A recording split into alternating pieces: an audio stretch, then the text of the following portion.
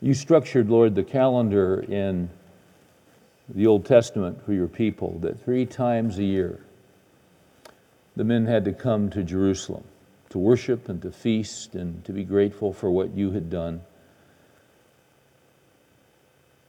They certainly could bring their families, but it was something that you commanded them to do.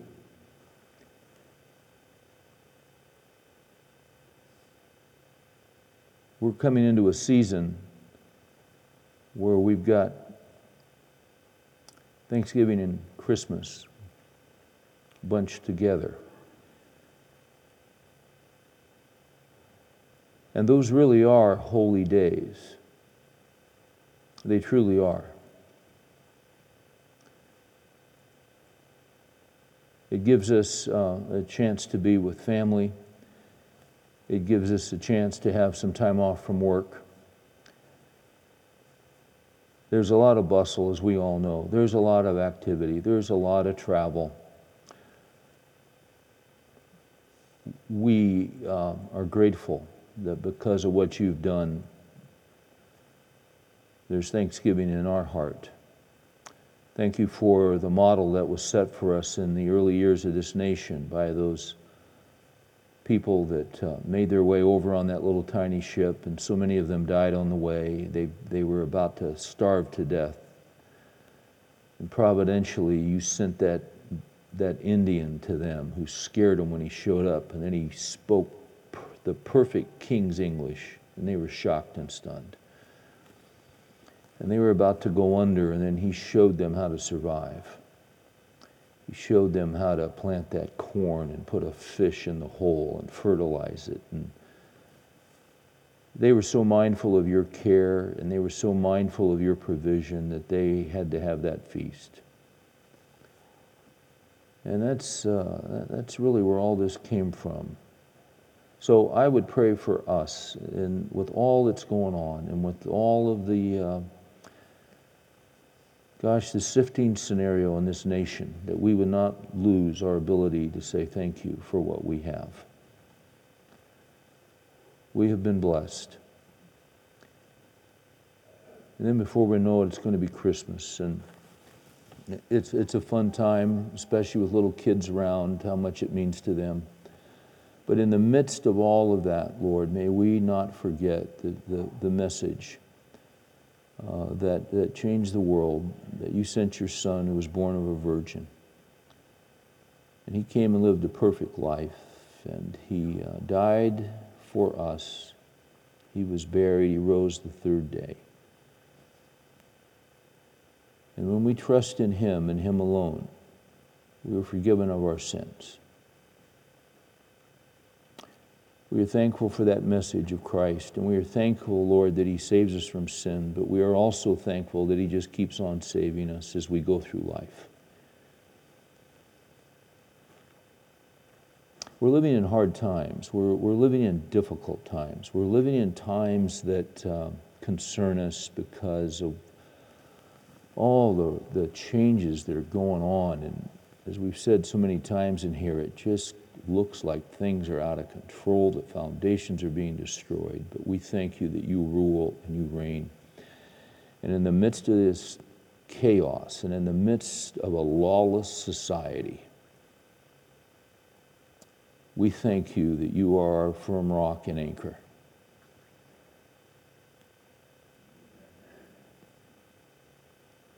I pray for the guys that are living paycheck to paycheck, and really they wish they were living paycheck to paycheck. Some of them are living day to day. Encourage their hearts. Don't let us forget, Lord, that you took your people in the wilderness through living paycheck to paycheck, living day by day. And you never failed them. They failed you, but you didn't fail them. So as we wrap this section up for this semester, Lord, help us to apply what we've read and learned in Hebrews 11 as we face new challenges, new opportunities to trust in you anew. Help us to walk by faith. Help us to look to you, to really believe your promises, to really believe that you are the God who sustains us and makes a way and provides. We don't get everything that's going on. But we don't have to understand everything. We just want to know and understand you. So help us, Lord, to press into you as we enter this season. I pray that it'll be a time, regardless of where we are, of trust, a time of joy, a time of, in spite of our circumstances, fixing our eyes on Jesus and realize what we've been given and realizing that this earth is temporary. This isn't forever here. This is a brief, momentary walk that has affliction, but soon it'll be over. We look forward to that. Come quickly, Lord Jesus, we say. In your great name, amen.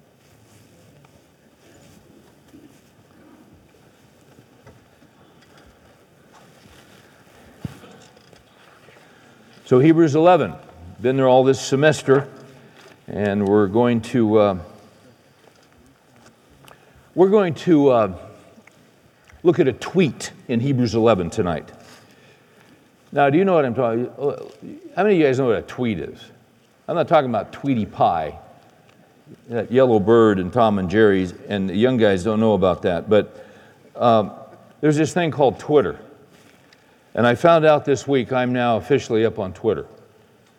I'm thrilled. I didn't know I was on Twitter, but I'm on Twitter now. We've been working on this, getting stuff online and the CDs and eventually some video, and it's taken a while, and they're that close. But they've gone ahead and they're doing this Twitter stuff, and they basically, it's these short messages, and I'm going down to Starbucks to get a latte and then a massage. Who cares? This is really important stuff, to let people into your life like that. But we're using it, taking some stuff out of Point Man, and anyway. And we're getting responses. I had a guy. It's a new world for me. And this guy said, "I'm so glad you're twittering." What he doesn't know is I don't even know how to Twitter. There's some young guy twittering for me stuff out of my book. But they're short messages, and they can only be X amount of characters. And you know how many characters? How many? 160? 140? Whatever it is, it's something like that. Well, we're going to look at Hebrews 11 tonight. And when I was looking at this, I said, this really is kind of a tweet. It's kind of one of these Twitter things, because it is so brief, yet it covers such an immense amount of territory. As we've been looking at these men who walked by faith, tonight we come to Joshua. And this is such a summary, and it is so compact, and it is so concise, that Joshua's name is not even mentioned, although it's clear that he is the one who is in mind here. This was written to Jews, and the book of Hebrews was written to help Jews understand the transition between the Old Testament and between the coming of Christ. And it's a book that shows them that all the Old Testament law was fulfilled in Christ. He is the focus of the Old Testament. He is the focus of the New Testament. And in Hebrews 11, you've been here with us, these different men walked by faith, trusting in the one who was to come. It's about Jesus. It's always been about Jesus. So we've been in Hebrews 11, the men who have been walking by faith.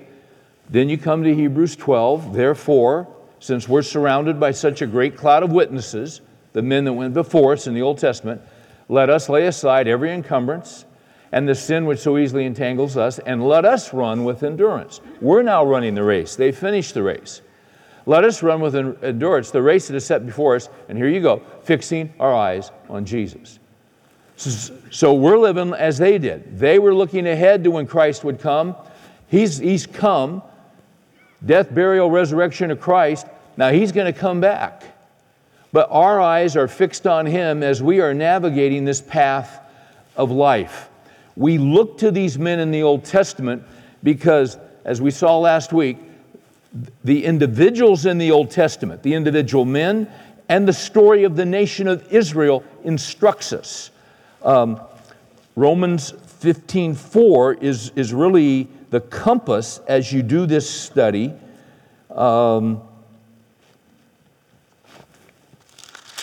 We've gone over this for several weeks. 15:4 Romans, for whatever was written in earlier times was written for our instruction, so that through perseverance or endurance and the encouragement of the Scriptures, we might have hope. So tonight, we find ourselves in verse 30. And here is the very short summary statement that encompasses a key event in the life of the nation. Verse 30, by faith the walls of Jericho fell down after they had been encircled for 7 days. By faith Rahab, the harlot, did not perish along with those who were disobedient after she had welcomed the spies in peace. Now that's some significant information that is reduced to its lowest common denominator. We know about, let me back up. These people knew exactly what the author of Hebrews was speaking about, because they were people that knew their history. They were people that knew, that were raised in the Old Testament. So they knew the stories. When I was maybe 7, my folks bought a 10-volume illustrated set of books that went through all the stories of the Bible. And they were beautifully illustrated. It turns out this was a volume that was printed by the Seventh-day Adventist Publishing Company in California. And I can remember the author was Arthur Maxwell. I still have those books. I have them. And I'm going to be reading those books to my grandkids as Mary continues to spike our kids' drinks with fertility drugs. Just something, we're walking by faith, but want to help as much we can. And they're 10 volumes. And I was lousy at math, always have been as a kid. But for some reason, I just loved to read. And I remember when my mom and dad bought those books. And I was so glad they did. And I spent hours reading those things. And the picture, the illustrations. And so those Bible stories, man, I can still see some of those illustrations. I can still see some of those pictures. And I really learned the Old Testament when I was 7, 8, and 9, just reading through them. And they had pictures, you know. I like pictures. I mean, come on, you like pictures too. I still want pictures with my books. But it imprints in your mind the stories. So, you see, these people knew their history. And I find it fascinating in here, he doesn't even mention Joshua. But Joshua was the guy who was leading the nation. There'd been a transition of leadership from Moses to Joshua. And this is, well, once again, I mean, by faith, verse 29, by faith, they passed through the Red Sea as though they were passing through dry land. Why? Because God rolled back the waters, and not only did God roll back the waters, but He dried the land. Nobody got mud on their sandals. When they got to the other side, no one was doing this, getting the mud off, because is that not amazing? How God is in the details. I got to tell you something. I caught myself this morning. I just caught myself worrying about some details that were so stupid. I mean, I got to tell you, it was just stupid. And I thought, why would I even give any thought to that? Why? I mean, God knows this. And God's answered prayer here and here. And now, why am I fretting over something that's stupid? I mean, it makes no sense. It's a lack of trust. I mean, I was really kind of embarrassed, and I was angry at myself. Come on, get your head in the game here. You know, God is in the details so much that when by faith they crossed the Red Sea, they drew it on dry land. That is staggering. It's staggering. And those walls of water are stacked up, and they passed. Now, here's what's wild. This is a summary of what's going on. This is a summary of Old Testament history. Because in 29, you got passing through the Red Sea. Then you go to 30, by faith the walls of Jericho fell down after they had been encircled for 7 days. Some significant stuff happened between 29 and 30. Significant stuff. But what happens in 30, it says, by faith the walls of Jericho fell down after they had been encircled for 7 days. All right, this was a great victory. This was a milestone. We look back over our lives and we see certain chapters of our lives where God came through for us in a remarkable way. Maybe your marriage was hanging by a thread and you thought there was no possible way it was going to stay together. Yet God somehow, some way,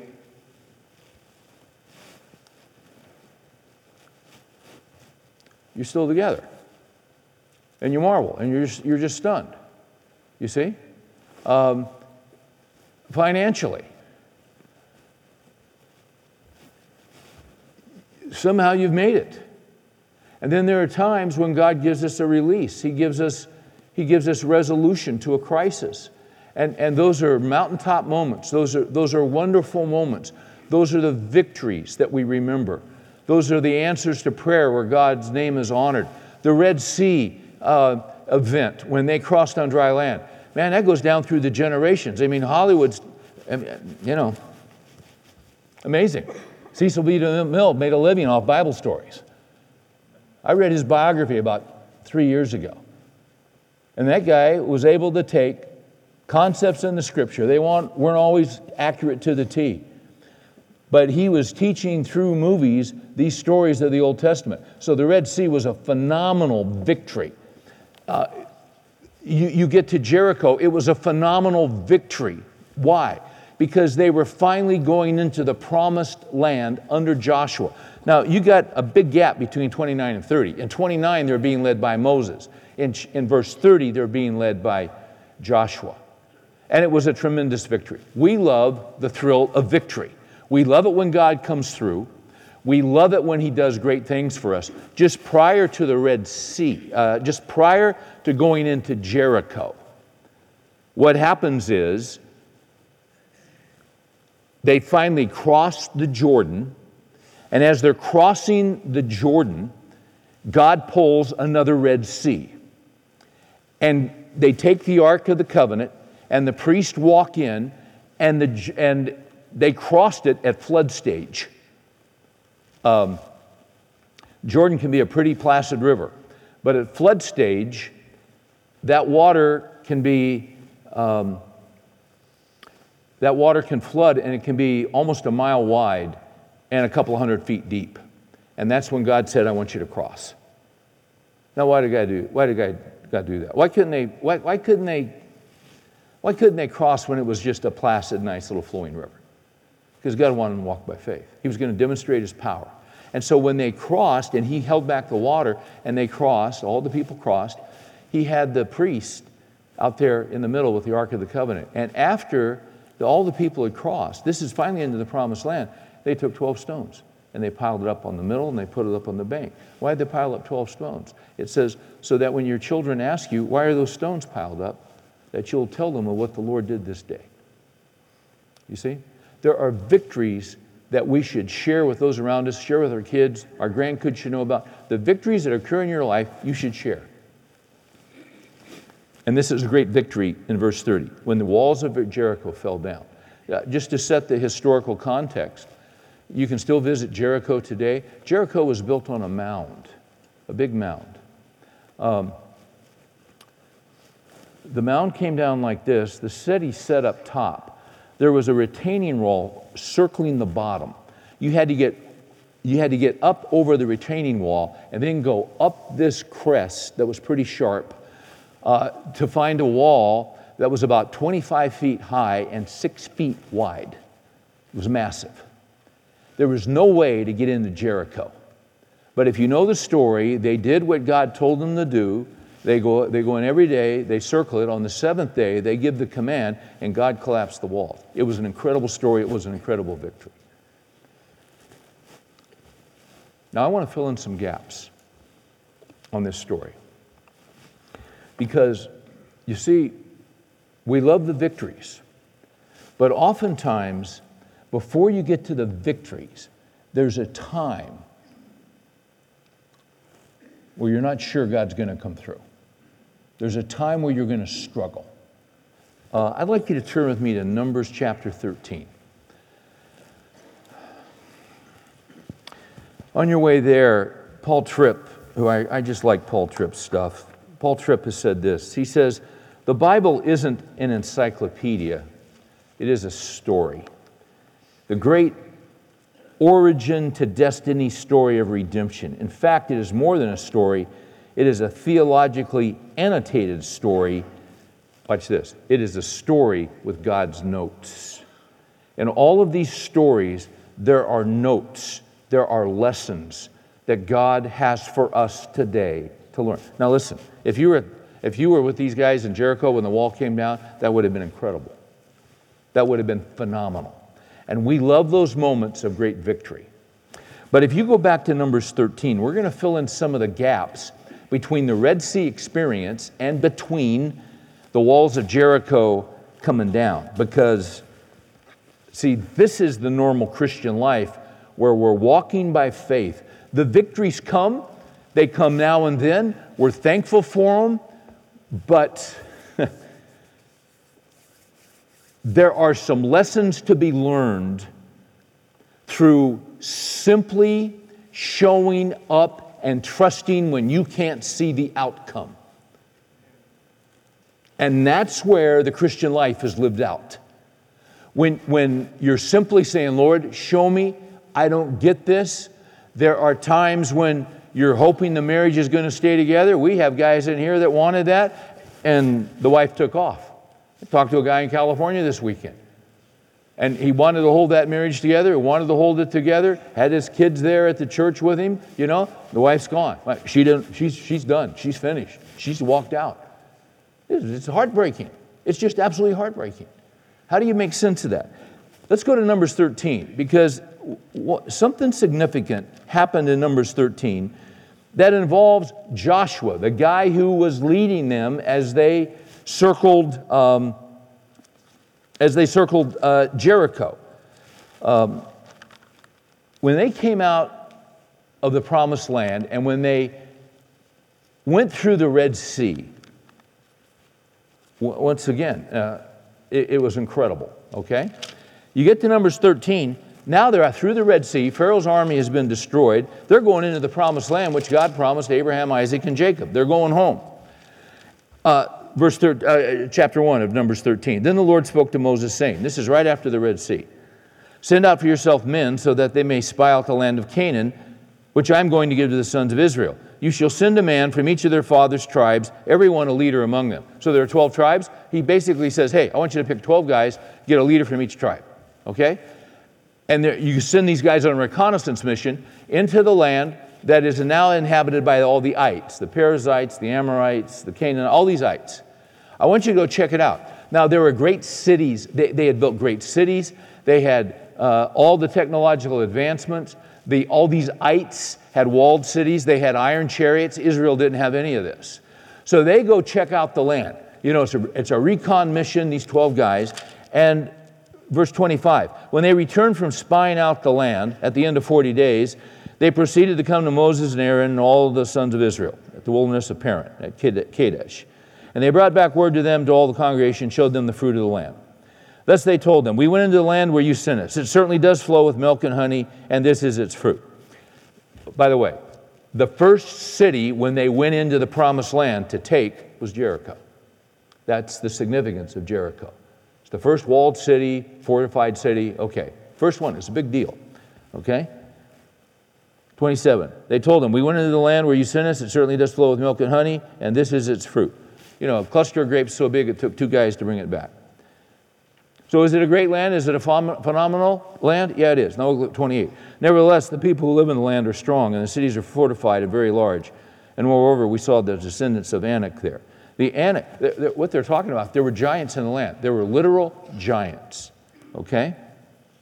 And so they give this report, and they start focusing not on the greatness of the land, not focusing on the fruit in Deuteronomy 6 in regard to this passage. God said, look, I'm going to give you cities you didn't build. I'm going to give you houses you didn't build. I'm going to give you orchards you didn't plant. I'm going to give you cisterns you didn't hew.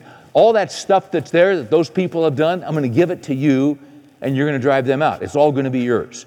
Are they focusing on that? No. All they can see are the giants. That's all they can see. And because of their fear of the giants, look at verse 31. The men who had gone up said, we are not able to go up against this people, for they are too strong for us. Now, just earlier in verse 30, Caleb quieted the people before Moses. What's happening is these 10 spies who are leaders, they have titles of leadership, but they don't have the character for leadership. They got the titles, they won the election, but they don't have the character to lead. They don't have it. All they do is campaign all the time because they just want to stay in power. But they don't have the character to lead because the moment they reach a crisis, they are not mindful of what God has done. Stop and think about this. There's giants in the land. Okay, there's giants in the land. Stop and think about this. What has just happened to you? Let's just stop and think here for a minute. What has occurred here in recent history? What's occurred in the last 6 months? What's occurred in the last year of your life? Well, just go back a few weeks. You're trapped. You got the Red Sea in front of you. You got mountains on 2 sides. You got Pharaoh's army behind you. And there's no way, there's no escape, there's no way out. And what happened? The power of God delivered you.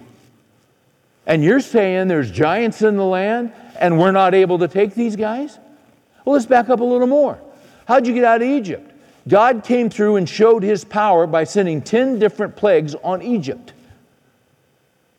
The power of God did miracles of nature, sent darkness, but it wasn't dark at the border where you guys lived in Goshen, but it was dark over here in Egypt. You had frogs, you had all kinds of stuff. The power of God was demonstrated, finally broke him down. The firstborn were killed. That's how you got out, because God did 10 displays of His power, and then you go to the Red Sea and you got 11 displays of God's power, and now 3 weeks later, you're saying there's giants in the land and we can't take these guys. That's not much leadership. Now, this is an example of not walking by faith. Okay? You want to know how to walk by faith? Well, sometimes you look at the positive. Listen, there are 2 kinds of role models. There's positive role models and negative role models. Everyone wants a positive role model. Some of you guys had negative role models as fathers growing up. You can learn as much from a negative role model as you can from a positive. But you got to stay teachable, and you don't have to listen to the lie, well, I'm doomed to do what my father did who was so negative. You're not doomed. You're not doomed at all. You can learn from a bad role model. We look at these guys, Romans 15:4, these things are written for our instruction that we might persevere. Let's not be like these guys who saw the power of God, and the next time a giant showed up, they flipped out and said, we can't take him. The point is, you can take him. If He came through for you 11 times, why wouldn't He come through for you the next time? That's walking by faith. It's knowing the character of God. God is predictable. God comes through. God fulfills His promises. They wouldn't listen to it. They wouldn't look at the facts. They wouldn't look at the evidence.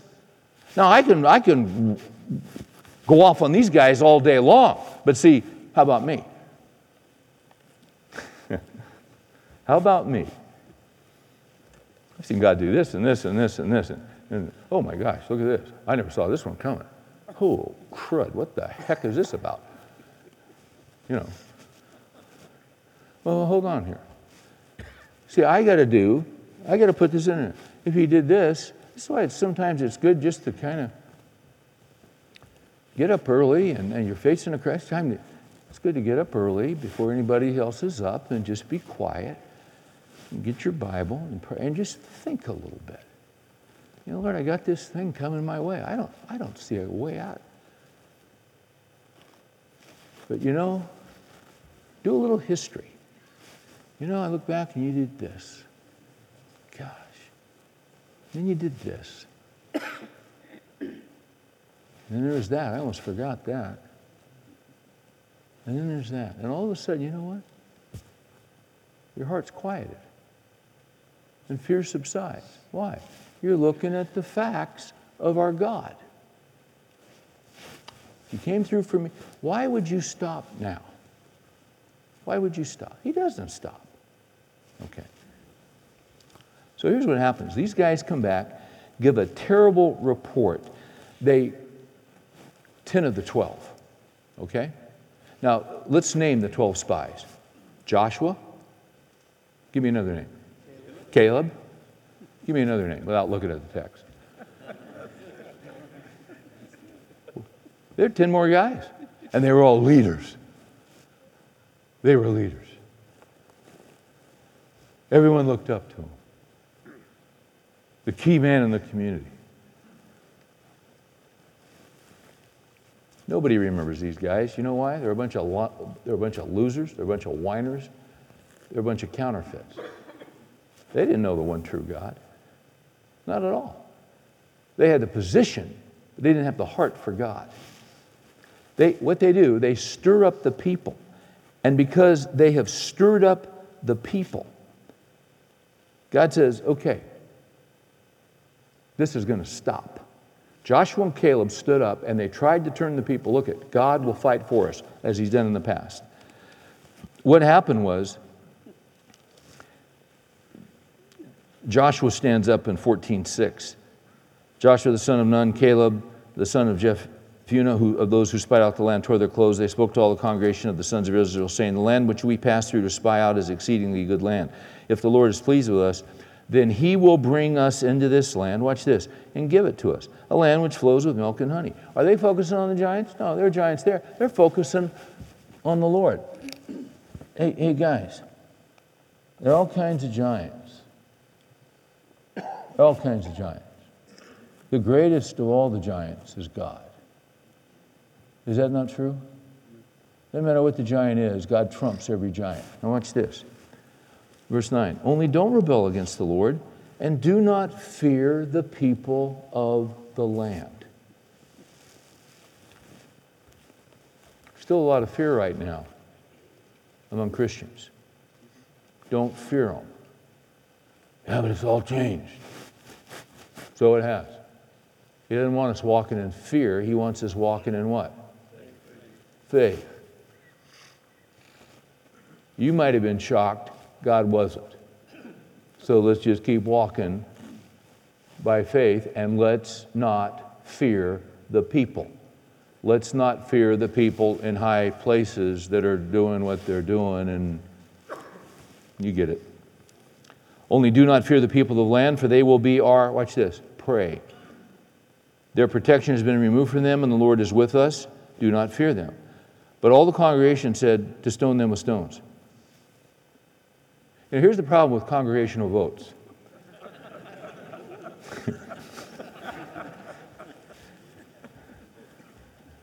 I do think that's kind of funny. Congregations can turn on you real quick. You know what God says about his church when you really look at it biblically?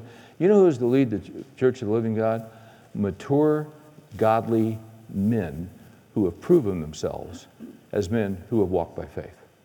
That's who you want calling the shots. The church is not an Iowa caucus.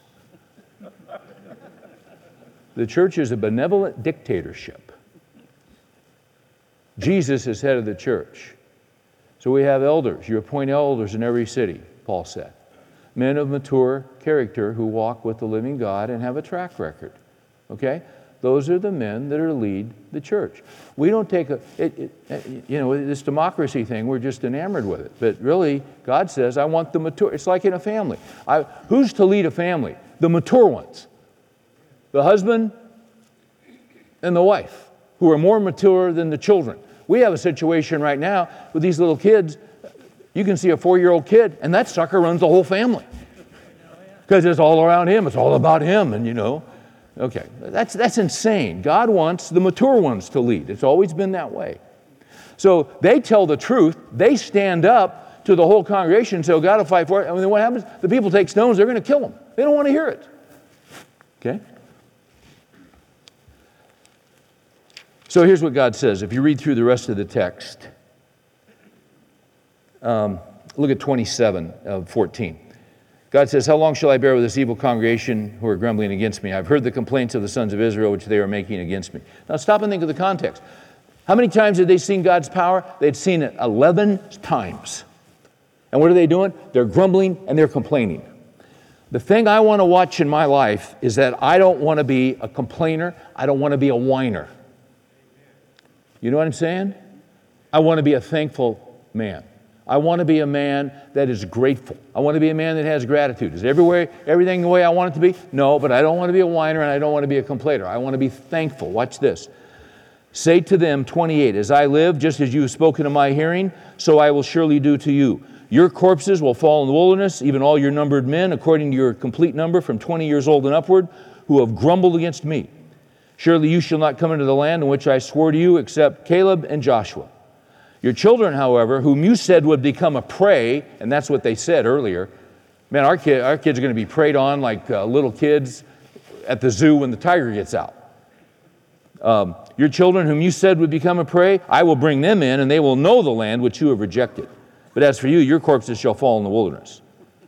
Your sons shall be shepherds for 40 years in the wilderness. They will suffer for your unfaithfulness until your corpses lie in the wilderness. Look at 36. As for the men whom Moses sent out to spy out the land, who had returned and made all the congregation grumble against him by bringing out a bad report concerning the land, even those men who brought out the very bad report of the land, they died by a plague before the Lord.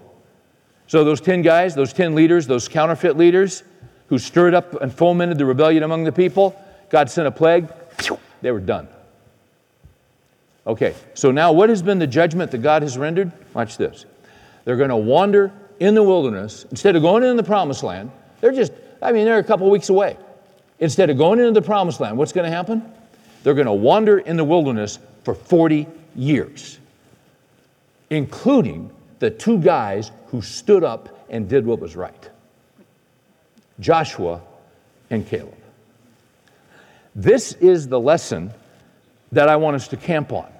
Because you see, when we look at Hebrews 11 about Jericho, that was a tremendous victory. It was an incredible victory. Let's give God glory. Thank you, Lord, for this. But know this, it took them 40 years to get to that moment. 40 years.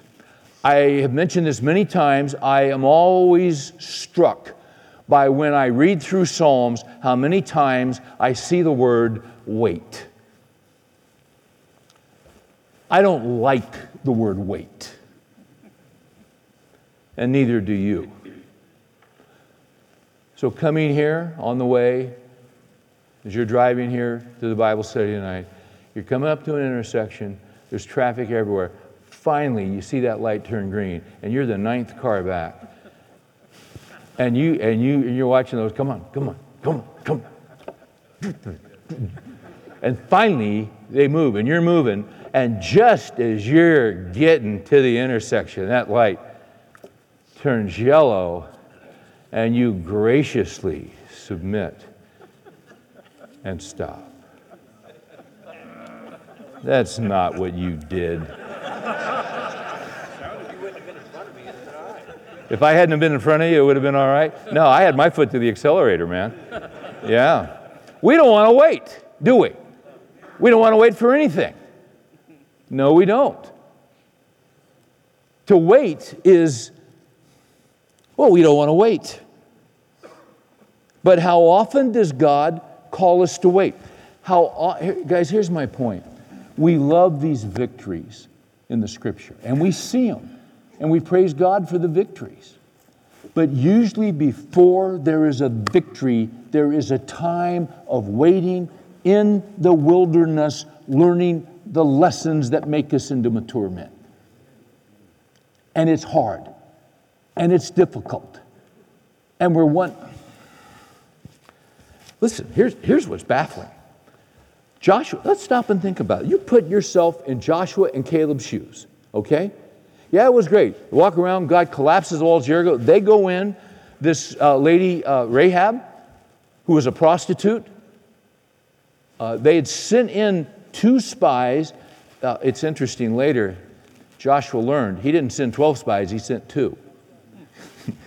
Now, there's a man who knows how to learn a lesson, okay? He found 2 seasoned men. We don't even know their names. Their names are never given. 2 proven, seasoned men. He sends them in to spy out Jericho. They're checking it out. Somehow, providentially, they meet Rahab, this prostitute, and she has heard of their mighty God. She's heard of this great God. She has more faith in the mighty God than the 10 spies. She's heard from a distance about this mighty God. She said, hey, we're quaking in our boots. And she worked a deal with them where she hid them and protected them. He said, yeah, but she lied. Well, you know what? Yeah, she did. Well, how can you justify that? Well, how many times have you lied this week? Or how many times have I lied? I'm not saying she's perfect. She's not perfect. You're not perfect either. Yeah, she lied. Well, I just have a real problem with that. Well, fine. Fine. She lied, okay? Should she have lied? No, but she lied. How many times has God forgiven you and covered your tail for lying? Or me? So she lied and said, oh, they went down this way, and she's got them upstairs on the rooftop covered up with flax. They're up there the whole time. Yeah, she lied. But she is also what you would call an absolute infant believer. Okay? She'd never taken courses at Dallas Seminary. She didn't know it. She's trying to cover for these guys, and God saw her heart. Okay? And then what happens is, they said, hey, listen, for what you've done, she said, when you come and this happens, I want my family to be saved. Would you save me and my family? Hey, you take this scarlet thread, you put that on your window. And so when they come and the walls collapse, and then they go in and take the land, everybody went down except Rahab and her family. Okay, so we know that story. Okay? But before you ever get, oh, and by the way, then she becomes, is this not wild? You know what I'm going to say. Where's my Heidelberg here? I think I read this earlier this semester. But the Heidelberg Catechism, you know catechism? What's that? Catechism is what they did. This is a great tool. They put catechisms together. It was a method of teaching children and a lot of the rural workers who couldn't read. This is back in the 1500s when they're breaking away from the Roman Catholic Church. So one of these godly priests who was ruling over a section of Prussia, he got some pastors together. He said, listen, I want you to condense the teachings of the Bible so that we can teach them and educate our people and our children. Okay. So they put them in question-answer form, and there's a whole bunch of questions. Question 27 says, what do you understand? Come on. There it is. What do you understand by the providence of God? Now listen to this. Every time I read this, I get encouraged. Listen to this. This is a summation of what the Scripture teaches about the providence of God. Providence is the almighty and ever-present power of God. Ever-present. Even when it seems like He's not at work. Providence is the almighty and ever-present power of God by which He upholds, as with His hand, heaven and earth and all creatures, and so rules them that leaf and blade, your tree, the leaf on your tree and the blade of your grass, rain and drought, fruitful and lean years, food and drink, health and sickness, prosperity and poverty, all things, in fact, come to us not by chance, but from His fatherly hand. Now, right there, I feel better. And then there are 1, 2, 3, 4, 5, 6, 7, 8, 9, 9 verses footnoted for each of those points. Because it's from the Bible, directly from the Word of God. Now, the reason I bring this up, Great victory. The walls collapse, except for this woman Rahab, who's a prostitute. My gosh, what a story she must have had. Okay? And God is merciful to this prostitute woman who lied to save the 2 spies.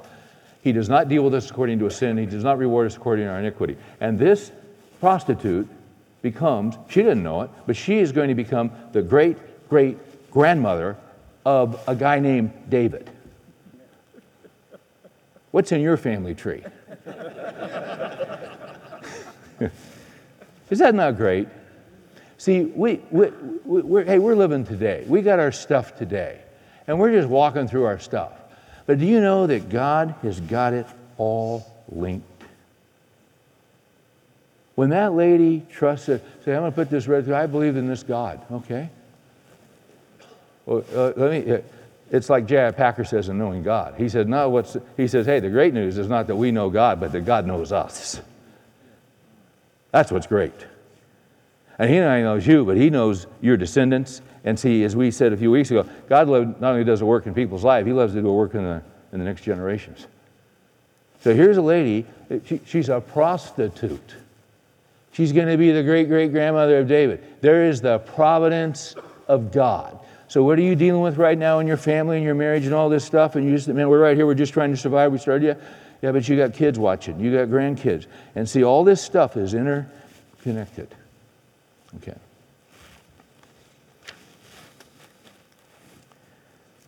I love that. Absolutely love it.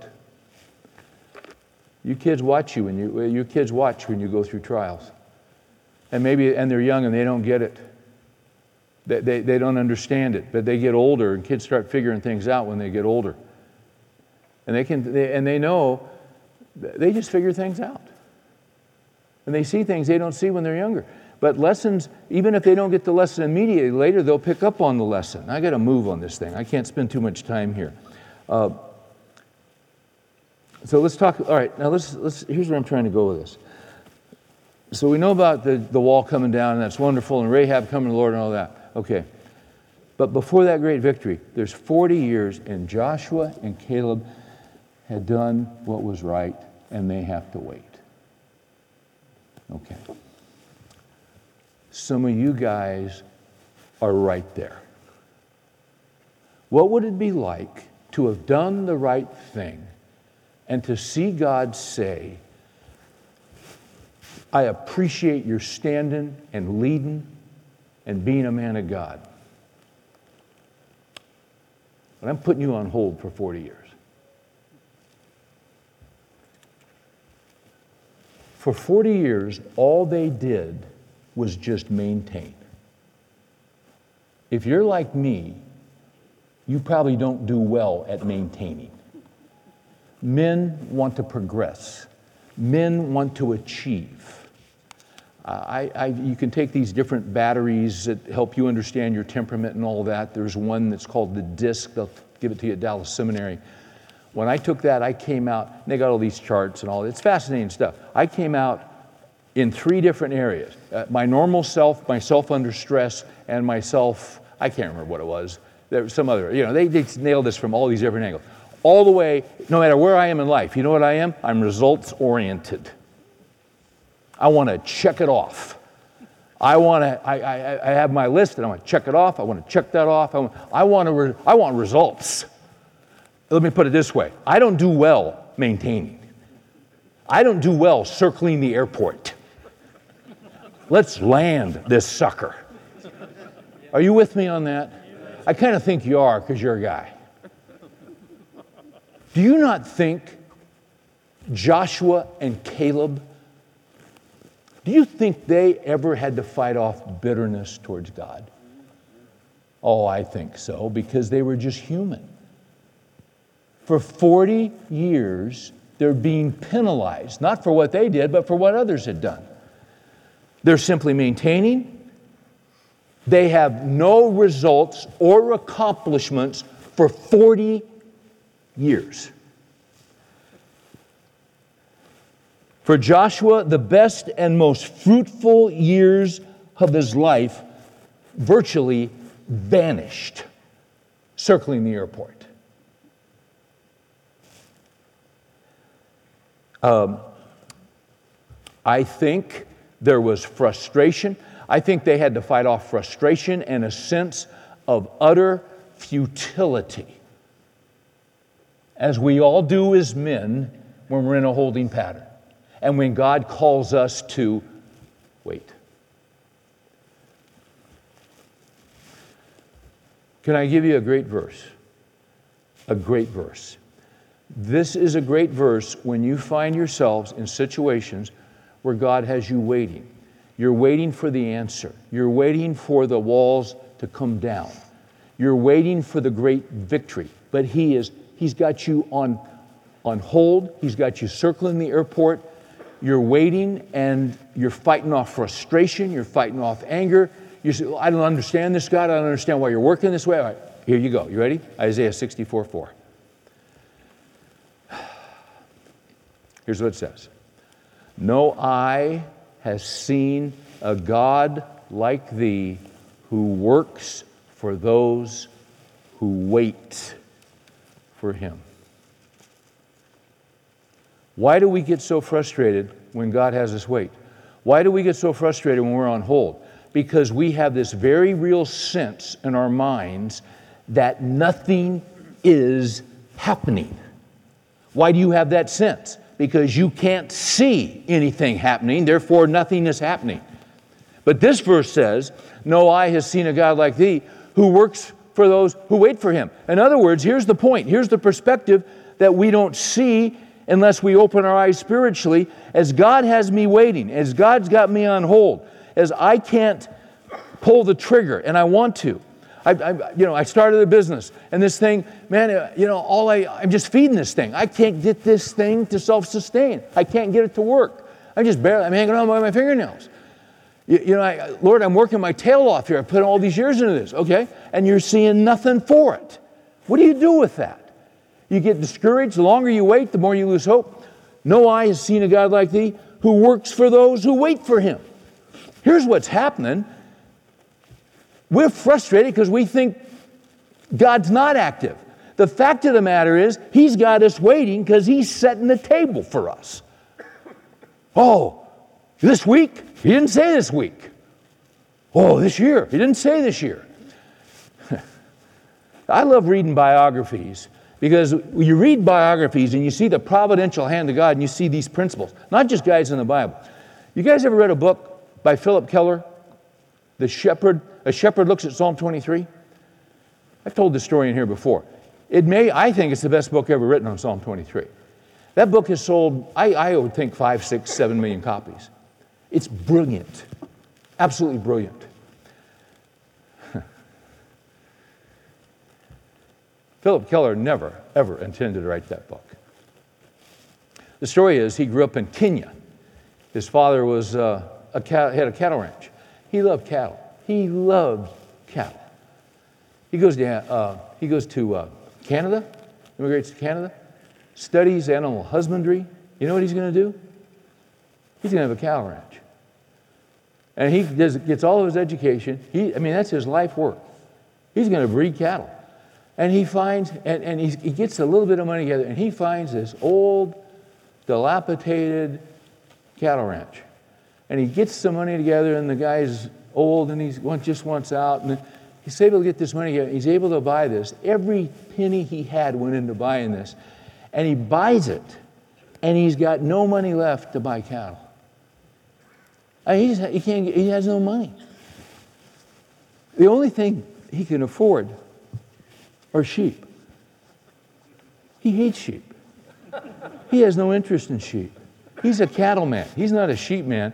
Hey, you read the history of the American West, there were wars between the cattlemen and the sheep guys.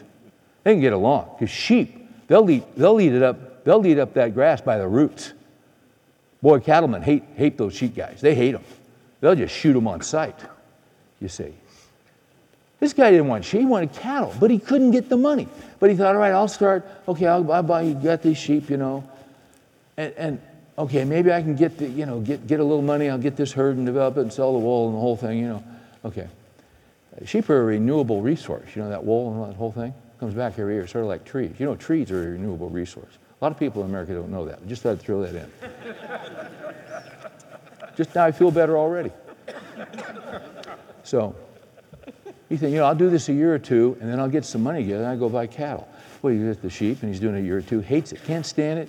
Those animals drive him nuts. And then, you know what? He just can't. 2 years come, and he doesn't have any more money than he started with. So he's got to do another year of sheep. And then third year, and then fourth year, and 5 years. And all these years, he's doing this sheep, and he hates every stinking moment of being with these sheep. Hates it. Wants it. Doesn't understand why God won't bless him. Doesn't understand why God won't prosper him. Give him the desires of his heart. He wants to be a cattleman. He's with these sheep. He had no idea that one day he's doing a Bible study, asked to teach in his little church. He gets up and teaches Psalm 23, the Lord is my shepherd, I shall not want. He makes me lie down in green pastures. He leads me beside still. And he starts talking about sheep. And people are mesmerized. Where'd you get this? Well, I raise sheep. And some publisher found out. You got to write this up. And they're saying, it sold 5 million copies, and it was born out of here's what people don't understand. Oh, what a wonderful book. What a wonderful ministry. Oh, thank you for your vision and your foresight and your planning and your faith. He hated those sheep. That was born out of almost despair and disappointment and not understanding why God was making him wait. Is that not interesting? See, if you're waiting, let's say this from the scripture. God doesn't put guys on hold just to put them on hold. There's a reason you're waiting. Is there not? Ecclesiastes, consider the work of God, for who can straighten what he has been? In the day of prosperity, be happy. In the day of adversity, consider, because God has made the one as well as the other. There is a reason when things aren't going your way. There's a reason when it's not turning your way, when things aren't falling out. There's a reason God's not blessing the way you want him to bless. But see, you got to consider, and you got to think, and you got to step back, and you say, wait a minute, I'm all frustrated, and this is not what I want. But you got to step back and say, what is going on here? God is at work. I got to consider. Can I see how it's going to sort? No. I told this story this weekend, really, because it was the 9th talk I gave this weekend, and I was so fatigued I lost my mind. Because I've never told this story before in public. I've said that I got into men's ministry because I was asked to leave a church, and that's true. But there's a little bit more to that. The greatest struggle, I've had two great struggles with waiting, periods of time, period of years. One in my early 30s and then one towards my late 30s. And we had made a major move. We waited for a year, waiting on God, asking for direction and clarity. God gave it to us, and we made a move. And we had a ministry idea with some other guys that was going to revolutionize church planning, and it was I was going to write my doctoral dissertation at Dallas on it. This was a brilliant idea. Okay, we were implementing it, we planned it, all this. Almost a year to the day, it blew up in my face. And the guys that I was working with turned on me. They got angry with me. Not the people in the church, the guys in leadership. And I'll tell you this, they were good men, they were godly men, but we got cross with each other. We had different visions, and it came out. Nobody intended for this to happen, but it happened. And it got pretty tense. It got pretty, it was not good. And I remember sitting on the front porch thinking, why did you bring me here? Why? For this? I didn't need this. I had this. I had this where we were. I thought you were going to bless me here. I don't get this. I was in shell shock. I was stunned. I'd never had leadership backlash like that before. We had to bring in a guy, an arbitration, a Christian arbiter, to hold it together. And here's what we came up with. Oh, by the way, because my brilliant idea, which I was going to write on as my doctoral dissertation at Dallas, blew up in my face, I had nothing to write on. And this all happened in a weekend. I'm speaking at a conference, and there were some guys there. It was a marriage conference, but we divided them up and did a session for just husbands in the wives' room with some other ladies teaching.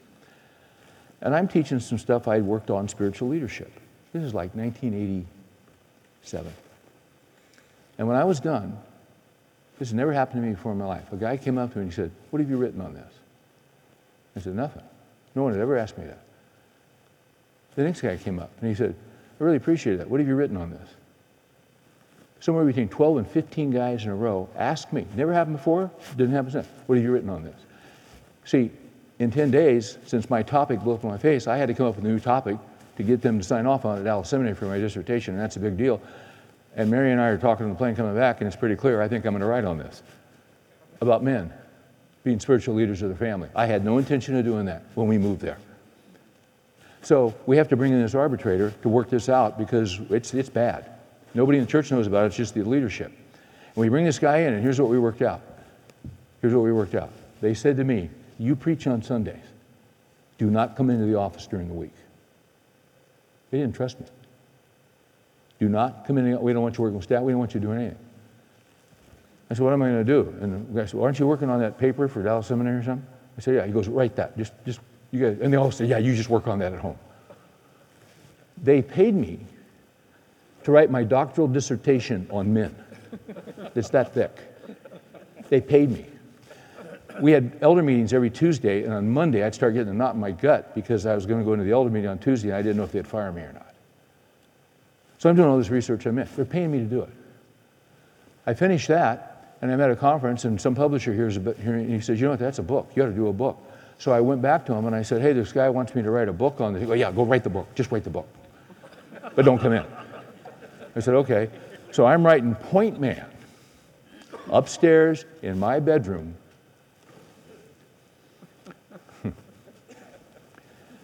And I'm just praying, "Lord, let me hang on another week." And my prayer was, "Lord, just let me finish this book before they fire me." It was a brutal time. It was a hard time. I did not understand what God was up to. I didn't have a clue what God was up to. I just knew I was so disappointed. I was, why did you bring me here for this? I finished the book. 3 weeks later, they call. Either you resign or you're going to be fired. So I resigned.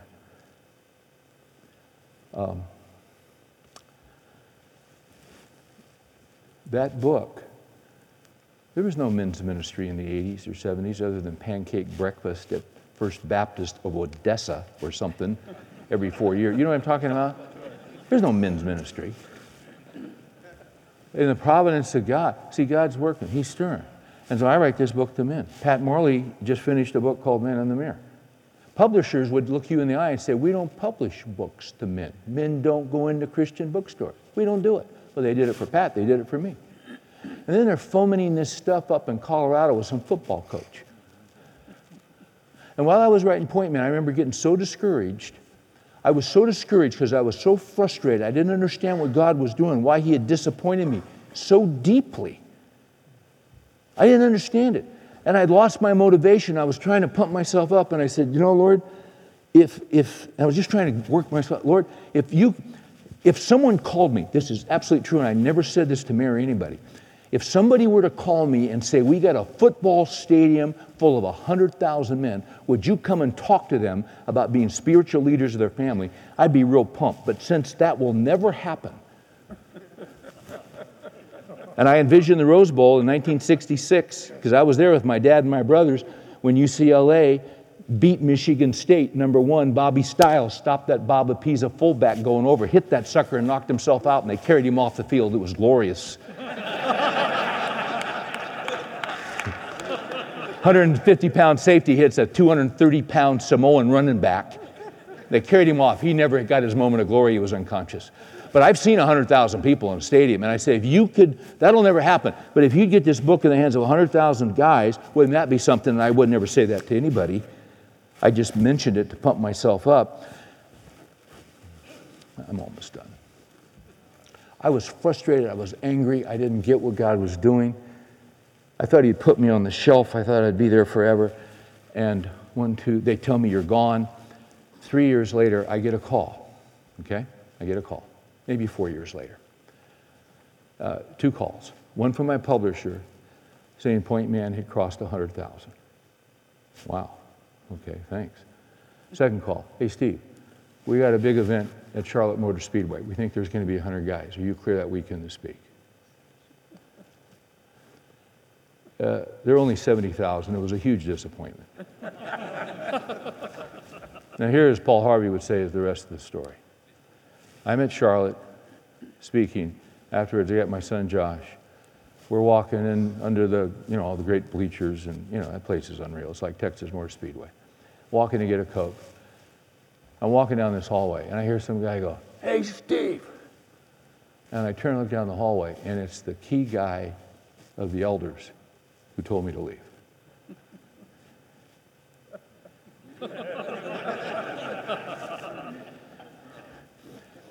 And I had a thought, and I wouldn't call it a biblical thought.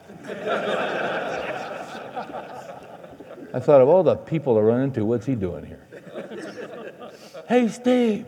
And he starts waking his way to me. "How you doing?" And his boy and my boy start talking. He said, I said, "What are you doing here?" He said, "We moved here 2 years ago." I said, "Yeah." He said, "I saw you were coming to speak here 6 months ago." I said, "Really?" He goes, "Yeah, and I prayed that God would let me run into you." I said, "Really?" He said, "Yeah, I want to get things right with you." And for 30 minutes, we reconciled in that hallway. And then we laughed about the goodness of God. He was a good guy. Good guy. He'd made some mistakes. I appreciated his honesty. I'd made some mistakes. We got it sorted out, and then we laughed that we were there. Because if they had never told me to stay in that bedroom, I look back now, I've done close to 700 men's conferences in the last 22 years. The majority of them came out of that book I wrote in the bedroom when they had me under house arrest. And can I say this to you? It was the goodness of God that He made me wait. And those guys were good, godly men, and I thank God we got it worked out and we're friends to this day. Is that not great? Man, Josh, the walls coming down is great, but guys, before the walls come down, there's usually a hard season. Is that where you are? Don't lose heart. Don't get bitter. Submit. Yield. Watch your heart. Wait for His timing. I would have despaired unless I had believed that I would see the goodness of the Lord. You'll see it on His time schedule. He's working while you're waiting. Thank you, Father. Thank you for these men. You've all got us, Lord, in periods and areas of life waiting on You. Help us to wait with our whole hearts. Help us to fight off bitterness and frustration. And help us. Here's what we're saying, Lord. That's what this Hebrews 11 is all about. Help us to trust. Just trust. We don't see everything. We don't get everything. But here's what we can do. We can trust Your character because You've never failed. We ask these things in Jesus' name. Amen.